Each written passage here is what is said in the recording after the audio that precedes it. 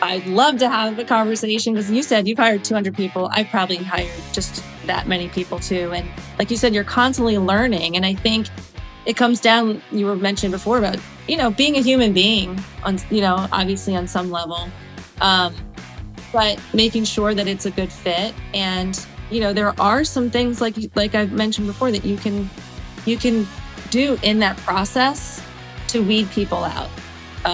That could weed people potentially out that you wouldn't see. And, I mentioned it, already before with doing like the social media, but, the references. Another thing is that work with frontline employees is if I was really, really like this person, I was like, all right, your second interview, you're going to come in and you're actually just going to observe.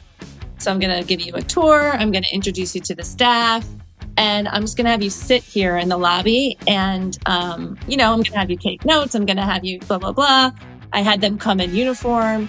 And that was a test because if that person, an hourly employee, would come in dressed like I told them and they're sitting and they're taking notes, I'm like, okay, this person. Welcome to the Franchise Founders Podcast. We are on a mission to help aspiring entrepreneurs just like you take action through franchise ownership, allowing you to obtain more financial freedom, time with family, and ultimately a business that can run on its own without you.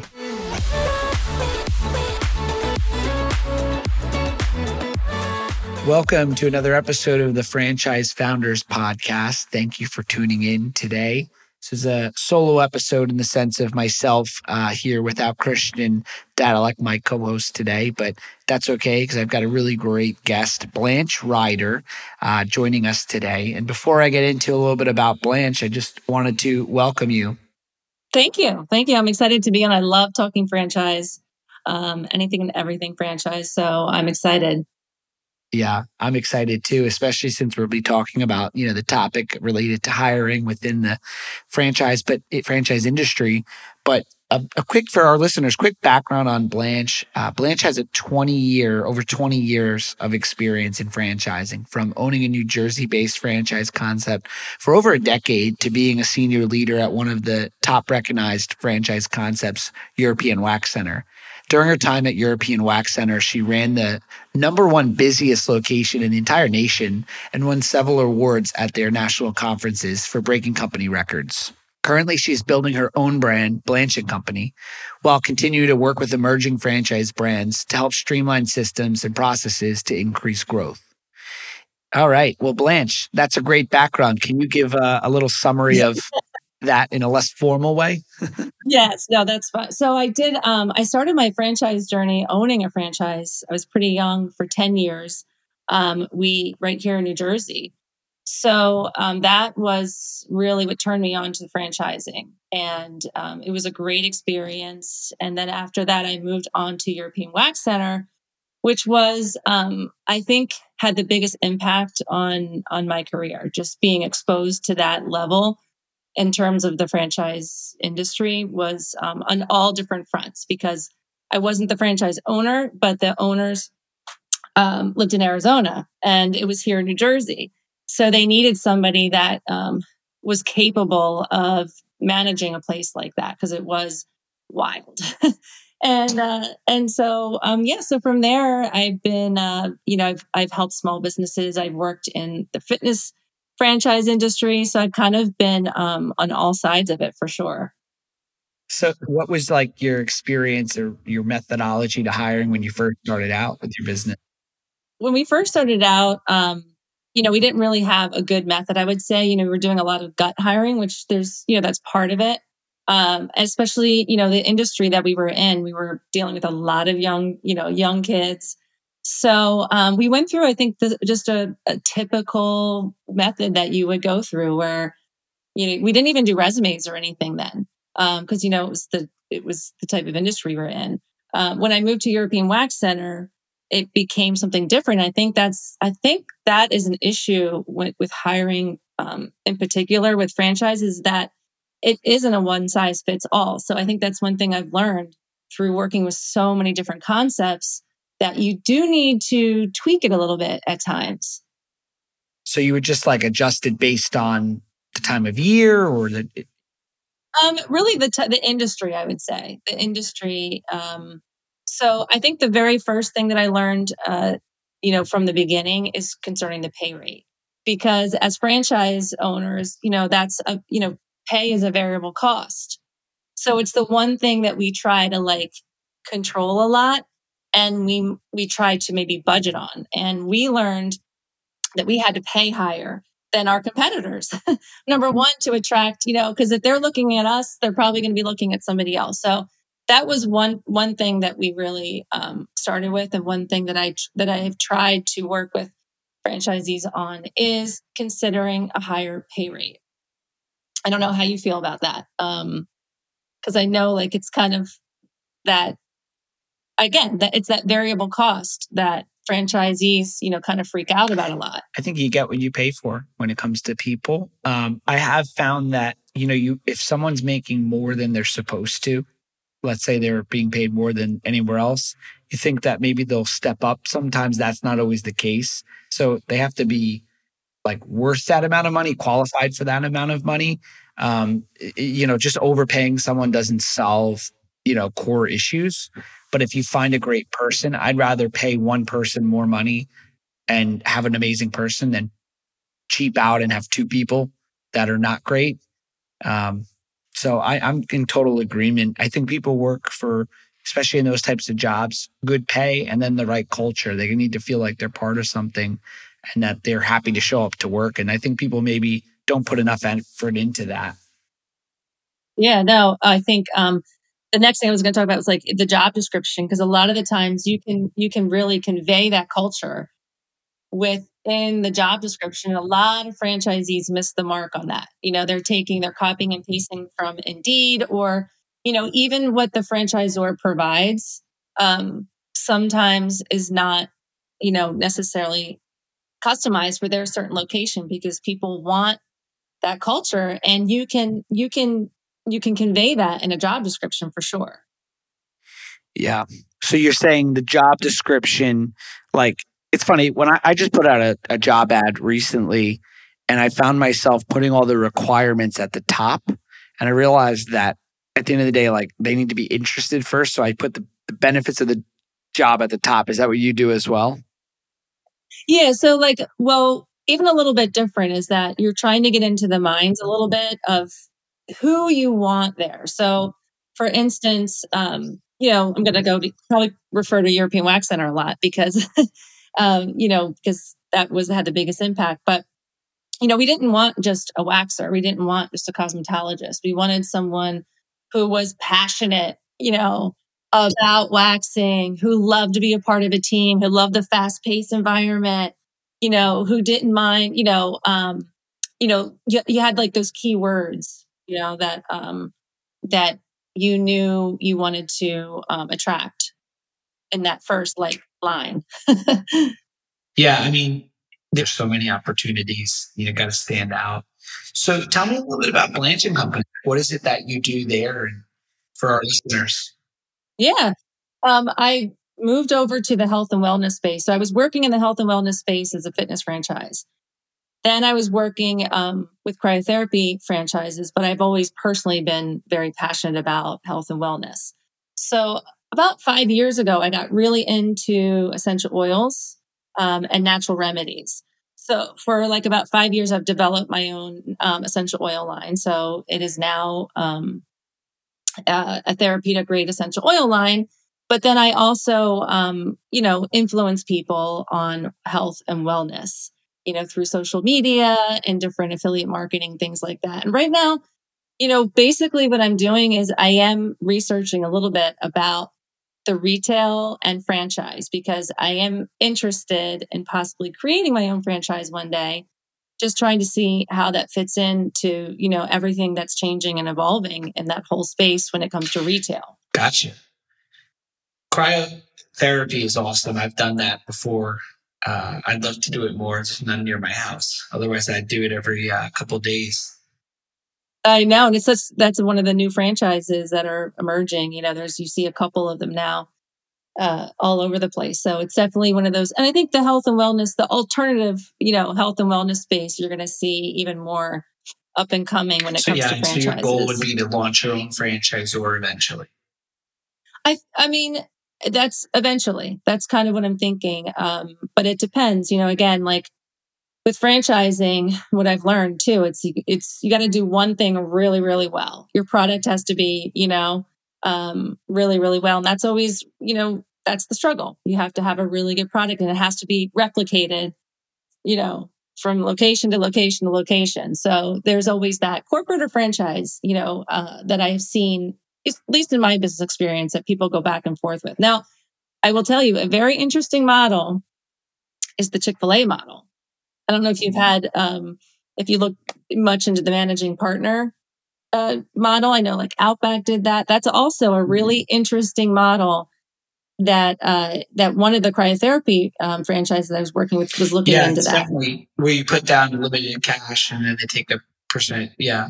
But you have to, it's pretty, I read somewhere that it's harder to get into a Chick-fil-A in that program than Harvard. Like the amount of compared to applications to acceptance percentage. Yeah, I bet. But I'm just saying, as a franchisor, like I am interested in that kind of model, because I think, working with franchisees, I think the biggest issue I've seen is they don't all have the business sense. Yeah. Yeah, they have the money. They have, maybe they're passionate, but they don't have necessarily all the business sense, which goes back into why they struggle with hiring. But, so I think that's an interesting model. When you have someone really motivated, maybe doesn't have the money, that you could get a very, high performing center off the ground. Yeah, it's definitely an interesting model with the, being able to buy it. I know for me, like at the time of recording this, I'm just a few days away from launching my franchisor. Well, acquiring that franchisor and then launching in a couple of months. But when we designed the offering for franchisees, I always think about when someone's looking to buy a franchise, there's basically 4 core questions that they ask in their mind. How much money can I make? How do I get customers? How do I hire employees? And how does this business stand out in the market? And like you had mentioned with like, what's the product? What's the unique selling proposition? With Chick-fil-A, I think it's kind of interesting that, you put limited cash down, you're getting a percentage of the profits. I think it's half of the profit you keep. The only thing I don't like about it is I think you can't sell the business, if I'm not mistaken. Nope, that's true. Right. So it's kind of like, it's still an amazing model, especially for such limited capital down. No, that's a good point. It's definitely a good point. You can't. And I think that's, that was an advantage for us. We were able to sell our franchise for a profit. And that's definitely an advantage for sure. Yeah. To me, like the most life-changing event you can have is exiting a business, right? Because you're getting a multiple of the cash flow you're making, and then you go start something else. You can take the money, reinvest it. I know for me, like exiting my previous business was like a launch pad to start my next business. So like that would be my only challenge with the Chick-fil-A is that you can't sell it. But other than that, I think it's interesting. But I'm like you. I like the health and wellness. I'm in home services, but if I wasn't, I'd love to be in health and wellness. I think there's something special about helping people feel good and be healthy. And change their lives, sometimes really change their whole, their life. So, and there's it's such a need, because we are, I think what's really driven me is that I see so many people sacrifice, at one time I did myself, your health and wellness for everything around you. And at the end of the day, like that's all we have sometimes is our health, or we don't have. So that's what I keep trying, when I am my message and my ultimate goal is to help people live better, look better, feel better is my tagline. And it's just something that people sacrifice way too much. Yeah. What's the saying? I was going to say, how would you grade yourself? Well, first, like, what's the saying? It's like, if you don't make time for your health, if you don't make time for your wellness, you better start making time for your illness. Yeah. Yeah. How would I rate myself into what? To help? How you prioritize your health. Well, the first answer is I have, not to brag, but I have some crazy genes, I have to say. Like I sleep 7 hours usually, but like I could live with 4. Like I don't need, it's not that I would be healthy, but like my body doesn't need sleep. I can work crazy hours. I go to the doctor, knock on wood, I'm always healthy. But maybe age is on my side to some degree. But no, I would say that I put health pretty high now.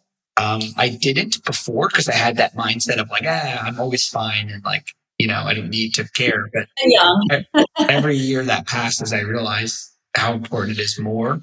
I put health pretty high up there. I go to the gym most mornings. It is easy to not eat as well when you're working a lot as an entrepreneur. So I would, if you're asking me a rating, I give myself like a 7. That's actually pretty good for an entrepreneur and someone about to buy a franchise, because I think most people, especially in the entrepreneur space, you just get caught up. And like you said, like you're meeting after meeting, like Zoom call. Oh, I'm just going to grab this. I'm going to grab that. I'm going to, and it's not as easy. What do they say? It's easier said than done. Yeah. It's interesting because like with the food thing, you're right. Like I noticed for me, because I have a whole remote team. And so what that means is I'm on Zoom like this. I'm looking at this camera from morning till night. And it is easy. It's not really acceptable to eat on a Zoom call, which I've never noticed that. I think it should be socially acceptable to eat. Yeah, you're right. I'm going to start telling people like, hey, this is going to be my lunchtime if we have a call, because it's working lunch is totally normal, right? Yeah, absolutely. But it's a little weird to eat on a Zoom call. So I know what you mean. I've had myself shoveling down a granola bar between the 5-minute window. I don't know. I can do a better job with the timing of my calls.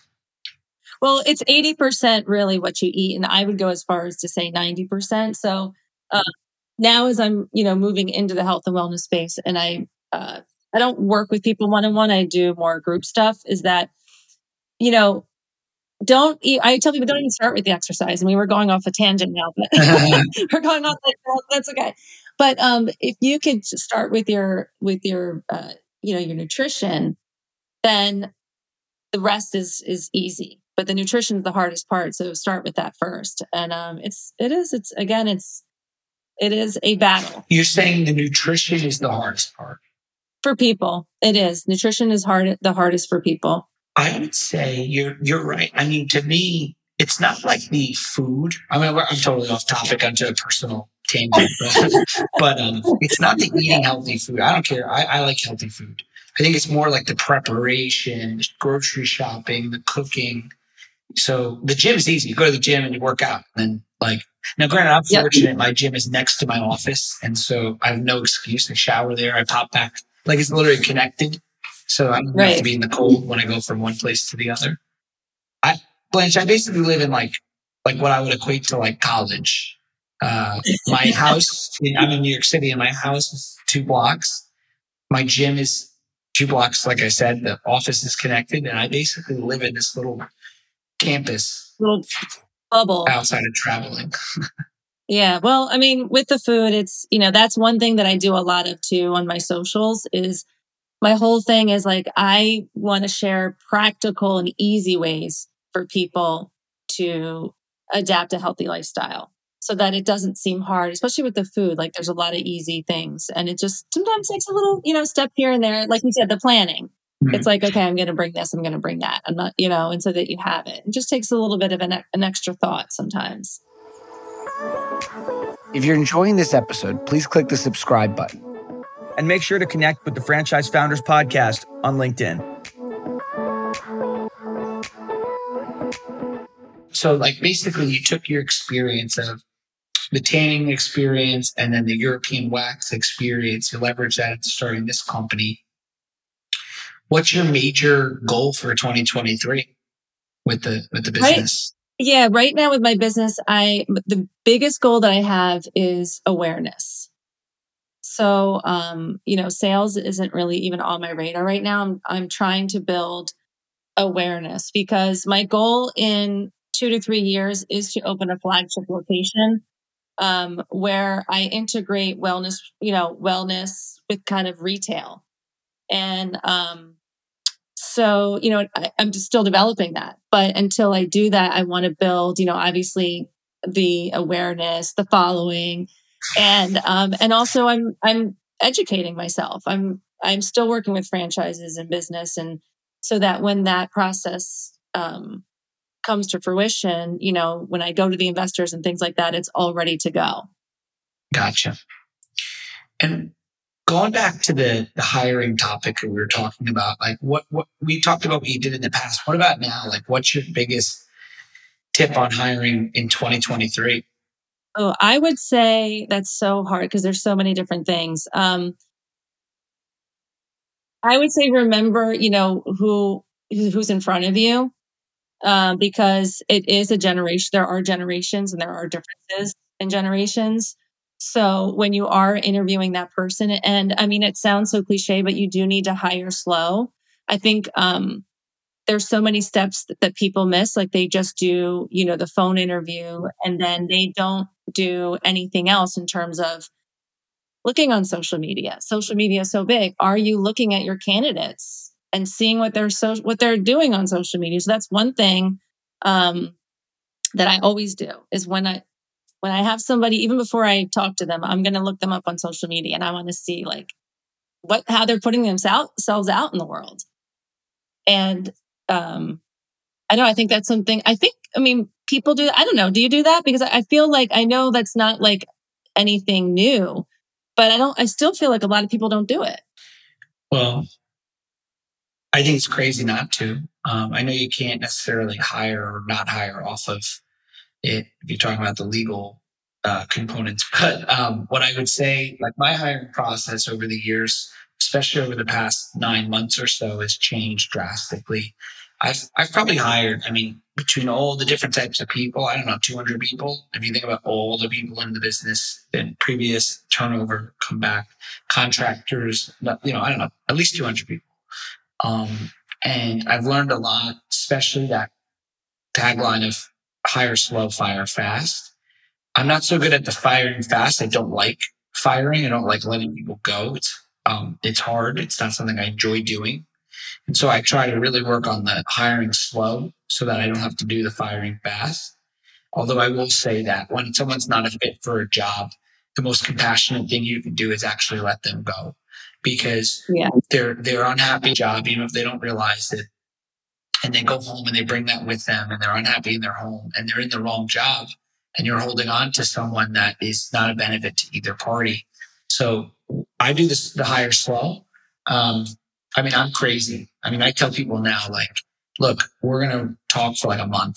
Like, I know that's not normal. And they'll say, well, I have other options. And then I say, no problem. Like if you have the other option, then maybe go with them, because I'm going to take a month, and I don't care. Because I don't say that. I don't tell them I don't care, but I don't care because it's the best thing to do for myself, for my company, for that person. So I do the social media. I do references. We call every reference. And then I just find that over a month, you really do. It's like dating, right? You figure out what someone is, you learn a lot more. People still can be much different after 3 months or 3 years, but I think it's very easy to be mutually fooled by an interview, meaning for the candidate too. Maybe I'm not the right fit for them. And so I had that like month-long conversation, even longer. There's people I've been talking to for a year, not in the sense that they're in a hiring interview process, but I always keep them in the back of my mind for a role. But it's like every day's an interview. And in my organization currently, you're interviewing for the next job every day. And the job you're doing, if you want to be the next step, you gotta interview for it day to day. So, and you always want to be hiring. That's another thing that is a challenge because you're so busy as a business owner. So I know that's very easier said than done, but I would keep telling them, no, okay, you got somebody, but no, let's keep hiring. And they would think I was, keep interviewing, think I was crazy, like I don't have time for that. But I'm like you too, where I'm taking, a very long time. And I think as a franchise business coach, when I was doing that, they would get frustrated. It looks a little bit different when you're working with frontline employees, because sometimes you do need to fill something fast. But I would tell them, no, it's like you really, it's just an ongoing, type of thing. I think another thing too, while I'm thinking of it, it's on the top of my head, was you were talking about, references. I think references can be frustrating sometimes too, because, they give you exactly who you want to talk to. So another thing, and I'm sure you probably do this because you sound like you're pretty thorough, is that I look on their resume and actually call references that they haven't given me. So if it says that they worked, this place, I might do that as well because, obviously they're giving you references. It's going to be people that are going to speak highly of them. Yeah, and especially this is within franchising, you always have a degree of separation. You can easily find someone that knows that person mutually. Our industry is so small in franchising, and I've kind of made an ethos to really almost only hire within franchising. That's a new development for me, just because I find that the franchise community is so close knit that if you're not the greatest person or professional, people will find out pretty quickly. And so I like that vetting. Franchising itself is a vetting process, or I use certain companies as a vetting process. There's certain companies if you got a job at, it's not so easy to get a job there. So unless you got let go for some crazy reason, it's very likely that there's a track record of a pattern that you're able to get that job. Another thing that I think people miss out on is hiring around your core values.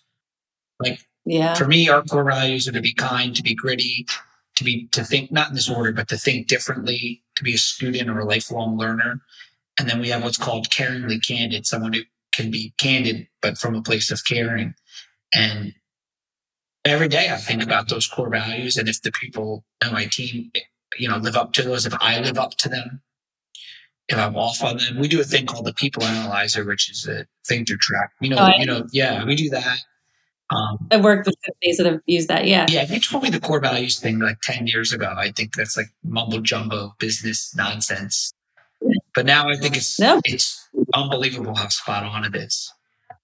It is. And it goes back to, you could even put that, you want to put those types of things in your, in the job description. Another thing, and again, I do feel like it's a little bit different when you're hiring for frontline employees than necessarily like what you're hiring for, which is for a company that's growing and things like that. So you do have to have a different mindset, which I think I'm going to be curious to see. I don't know. I guess you're getting franchisees, but I think that's a lot of disparity when franchisees come on.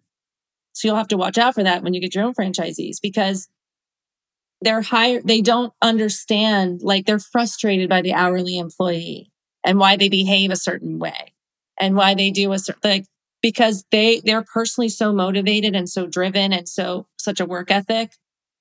They don't understand this, hourly employee generation. I don't know if you've come across that frustration with franchisees. I think franchise development sometimes overstates hey, you're going to manage a team and they're going to just run the business. And I think you're right. The person that's used to the white collar company where they were hiring or managing people of a certain background, they think like their employees are going to be like that. And you're right. It's a shock for someone. So I mean, for me, I like to be upfront and say look, there's pros and cons to everything. High paid people also have their challenges. There's all kinds of challenges, but you're going to have to learn. Well, one, you're going to have the ability to manage that kind of person. You got to prove that you're a leader in that kind of way. And then eventually you can hire a GM that, handles a good amount of that, but you're going to have to be able to do it at the beginning. You really need to find someone that can be in a boardroom and in, the other room, and in the day to day, which I do think a lot of people buying a franchise, the right candidates understand that. And yeah, the right candidates. Absolutely. Yeah. If I had to put a finger on what the best franchise candidates, at least in certain, especially in home services, if you say what's your desire in owning a business, and their answer is to build and lead and develop people, they make the best candidate because they understand they're going to take somebody I used to have a call center. I'm sorry, I'm on a rant here, but I had a call center. I'll never forget this guy that came in. He must have called 6 times. It was early into the business. He must have called me 6 times. And I forget why, but it wasn't a fit in my mind based on his resume. And then one day he showed up at the call center and he barely had I'm not making fun of him. It's a positive thing, but he barely could have his tie on. It barely fit. His suit didn't really fit. He was a borderline homeless candidly. And he was so driven. He's like, I will do anything to take this job. I'll prove it. Like, please hire me. And I thought he was a great salesperson. And so we hired him. And I loved watching him develop his interpersonal skills in a company. He had never worked in like a regular job like that. He was always in like construction kind of job. So I watched him like develop that and really over 2 years, like completely change, new clothes, buy a home even. Right. It makes it worth it. And that for me, like I enjoy that kind of thing, almost to a fault sometimes. But yeah, I think if franchisees are not willing to want to build and develop people, they're not, at least most businesses aren't going to be a fit for them. Yeah. I think they're willing. I think it's, I think European Wax Center was a very, it taught me a lot because you're dealing with a particular mindset, like most of them are women, most of them are in the cosmetology field. Like it is just a completely different mindset. And you find that, I think, even in some of the other I'm talking more like the hourly frontline employees, where the mindset is different. And so I think getting into that why, which I know again sounds so cliche, but even with your hourly employees, like why? And I would tie it to, like I had girls that wanted to just buy cars. They wanted to move out, and I kept tying, that, I knew their why, going into it. So I think even when you're hiring, why do you want this job? And those questions are so important. I agree. So you would figure out their why and keep driving that home. Yeah. And then of course, in the interview process, if their why is like, oh, because my mom, like some people are on, oh, my parents think I need to get a job. Oh, because blah, blah, blah. Like, you'd be surprised what some people say. Again, the people that you're interviewing, they're a little bit more driven. It's like, yeah. And even in the fitness franchise, we would get some. And so, but once you get someone that's like real, like, no, this is my goal, in 5 years, I want to put myself through school, like they're like driven, like you have something there. It's like, okay, because then when you do get them in, then you can keep, instead of being on them about their numbers and their performance and whatever it is, it's, like, oh my God, we're going to get you that nursing school. We're getting you that Volkswagen or whatever it is. Yeah. You're spot on though. Like with the franchisee, not expecting the managing that type of employee, because I actually had to have the opposite shift where it was like going from that type of employee to a higher, caliber type of teammate. And still currently I'm learning like, wow, like you really don't need any help in that way. Like, let me just back off. And like, it's a totally different experience. I think most CEOs that are good of any business understand how to get it out of the way. Someone once told me a great CEO is, or David Barr. Have you ever listened to David Barr speak at a conference? So David Barr is like, I don't know, one of the most successful franchisees in my opinion. He's got multiple franchise brands and he's also a franchisor and just tremendously successful. Anyway, he said a CEO's job is to cast a vision, secure buy-in, hold people accountable, provide resources, and be a cheerleader. And that's it. And you boil down your day-to-day. That's really what you're supposed to do. But I think the resources and accountability and cheerleader and vision and buy-in with a front desk worker is a heck of a lot different than an executive. Yeah, no, it is. And vice versa. Like sometimes it can be harder to manage and even hire, some of the higher level people. So it's, anyone that says they're an expert in hiring, I'd love to have a conversation because you said you've hired 200 people. I've probably hired just that many people too. And like you said, you're constantly learning. And I think it comes down, you were mentioning before about, being a human being on, obviously on some level, but making sure that it's a good fit. And, there are some things like I've mentioned before that you can do in that process to weed people out, that could weed people potentially out that you wouldn't see. And, I mentioned it, already before with, doing like the social media, but, the references. Another thing is, that worked with frontline employees is if I was really, really like this person, I was like, all right, your second interview, you're going to come in and you're actually just going to observe. So I'm going to give you a tour. I'm going to introduce you to the staff. And I'm just going to have you sit here in the lobby and, I'm going to have you take notes. I'm going to have you blah, blah, blah. I had them come in uniform and that was a test because if that person, an hourly employee would come in dressed like I told them and they're sitting and they're taking notes, I'm like, okay, this person. And then once in a while, I would have someone say, you know what? I don't think this is for me. Mm-hmm. Thank you for letting me sit here. Thank you for showing me around because, sometimes they even get a glimpse that it might be not the right fit for them. Yeah. Yeah. It's interesting, right? Like there's nothing wrong with that. No, I had a teammate on my team that, wanted to go do something else and thought I'd be like offended. I'm like, that's fine. Yeah. Is there anything to do with here?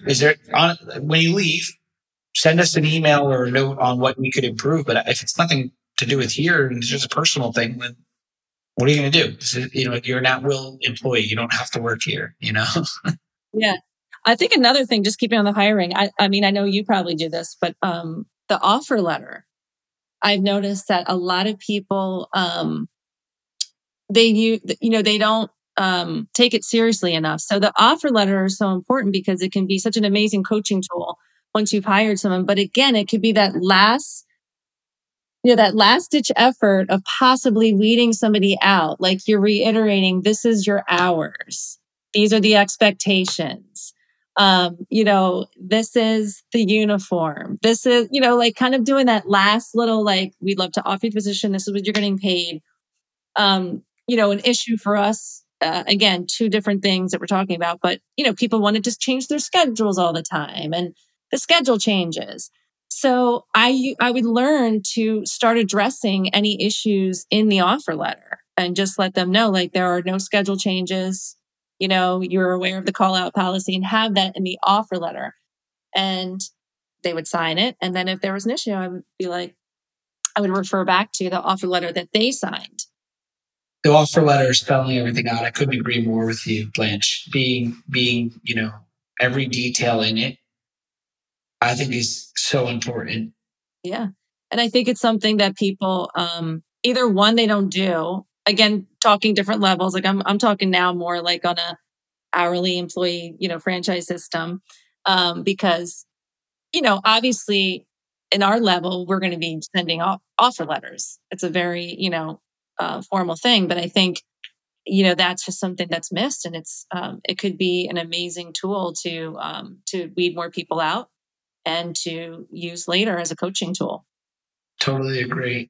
Anything else you want to leave the audience with related to hiring, or if someone's interested in reaching out to you, how do they get in touch? Yeah, LinkedIn is the best way to reach out to me. I still do work with small franchises and things like that. But I think for hiring, I think the biggest thing is just what we said is, dating. It's like that, having that like a mindset that it's going to take a while. Do not just, hire desperately. And one thing, as franchisees, is be ready to fill in, until you get that right person, or make sure that you're going to make, because you're going to destroy your own business by just putting a desperate hire in there that could ruin, like so many good things that you have. And one more thing with the franchisor is developing a good, supporting your franchisees by providing a very good hiring process that, that would support them and help them hire better people. Yeah, I agree. Well, Blanche Ryder, thank you for joining today, despite some technology difficulties throughout this podcast. I think we've done a good job. Well, good luck. Good luck. The best of luck to you. Thank you. And if you need anything health and wellness related, you know where to find me. Thanks for listening to this episode of the Franchise Founders Podcast. If you want our help with anything from buying a franchise to franchising your business to anything in between, shoot us an email at franchisefounders@gmail.com.